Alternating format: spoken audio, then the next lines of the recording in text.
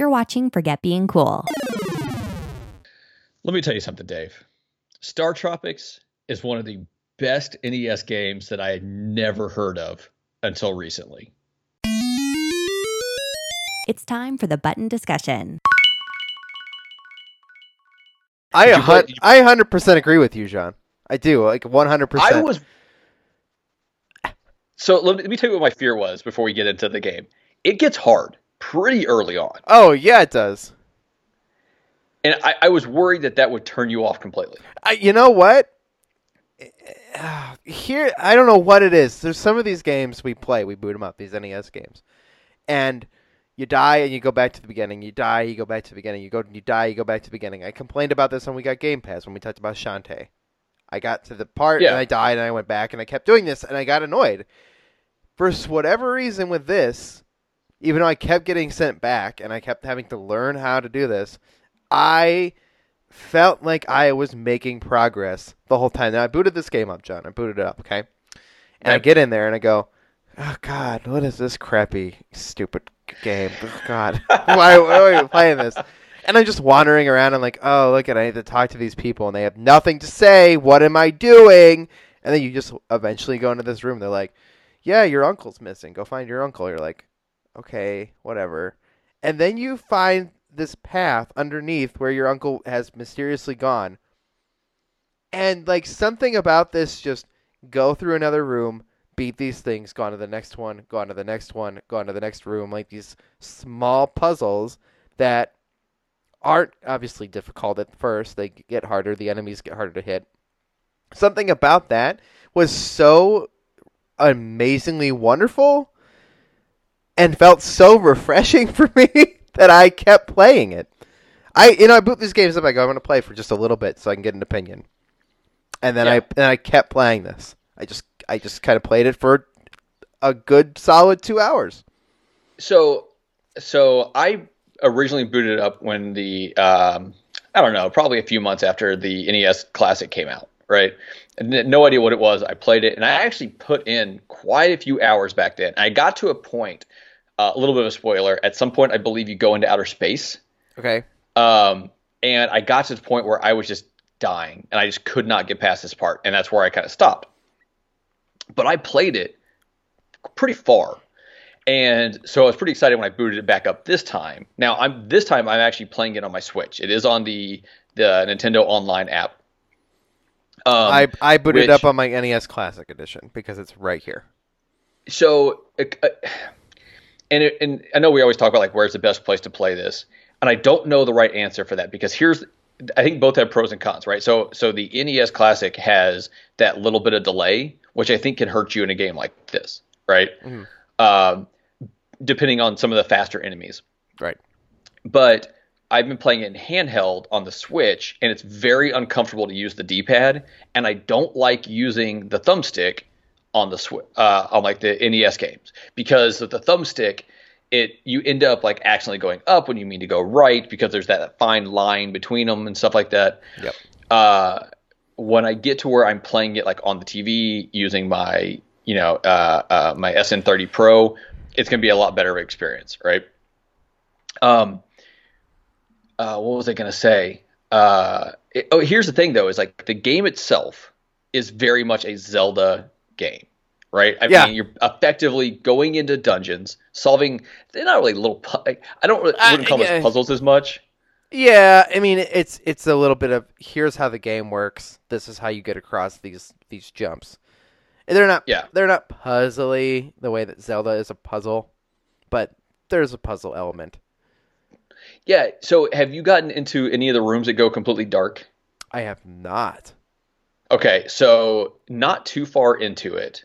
Let's start with this. What's the last thing that happened? Did you save the dolphin?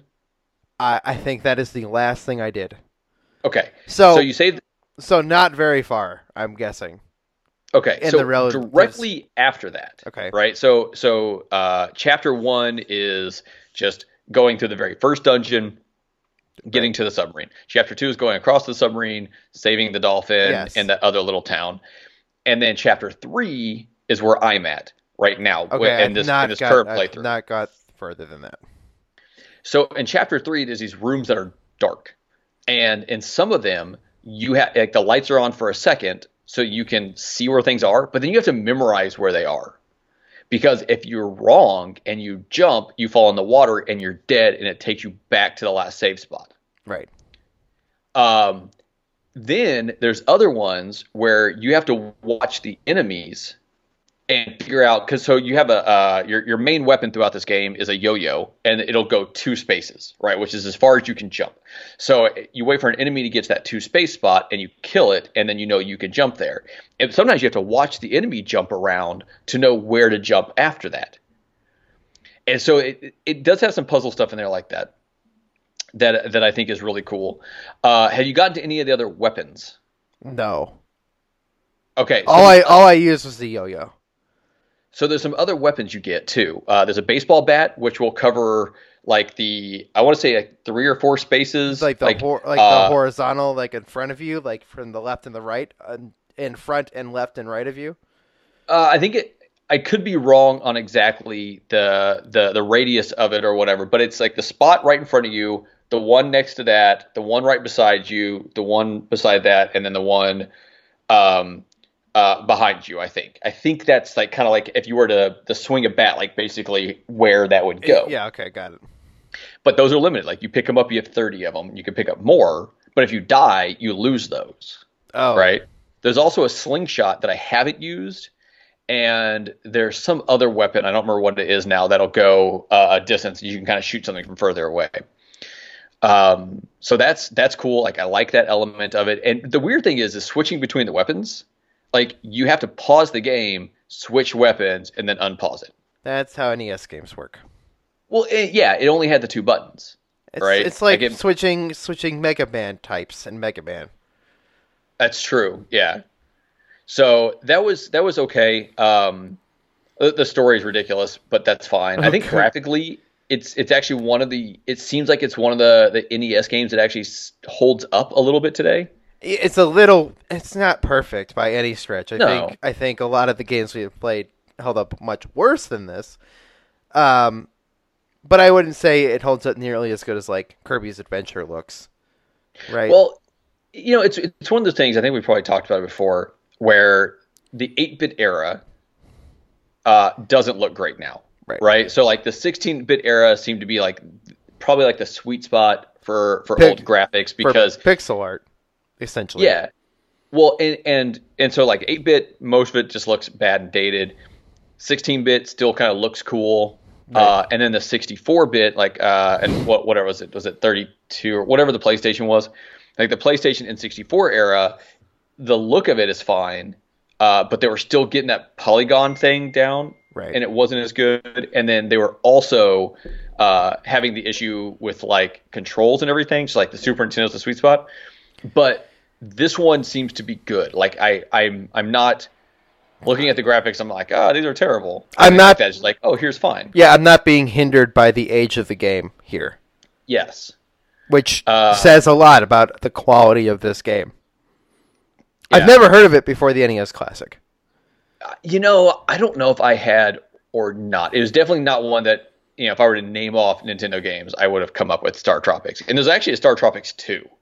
But I think that one might be like one of those like games that only a few copies are made, so it's kind of pricey. And nobody likes it. Yeah, I have no idea. Nobody sings its praises like it has to come out again. Like we need it now.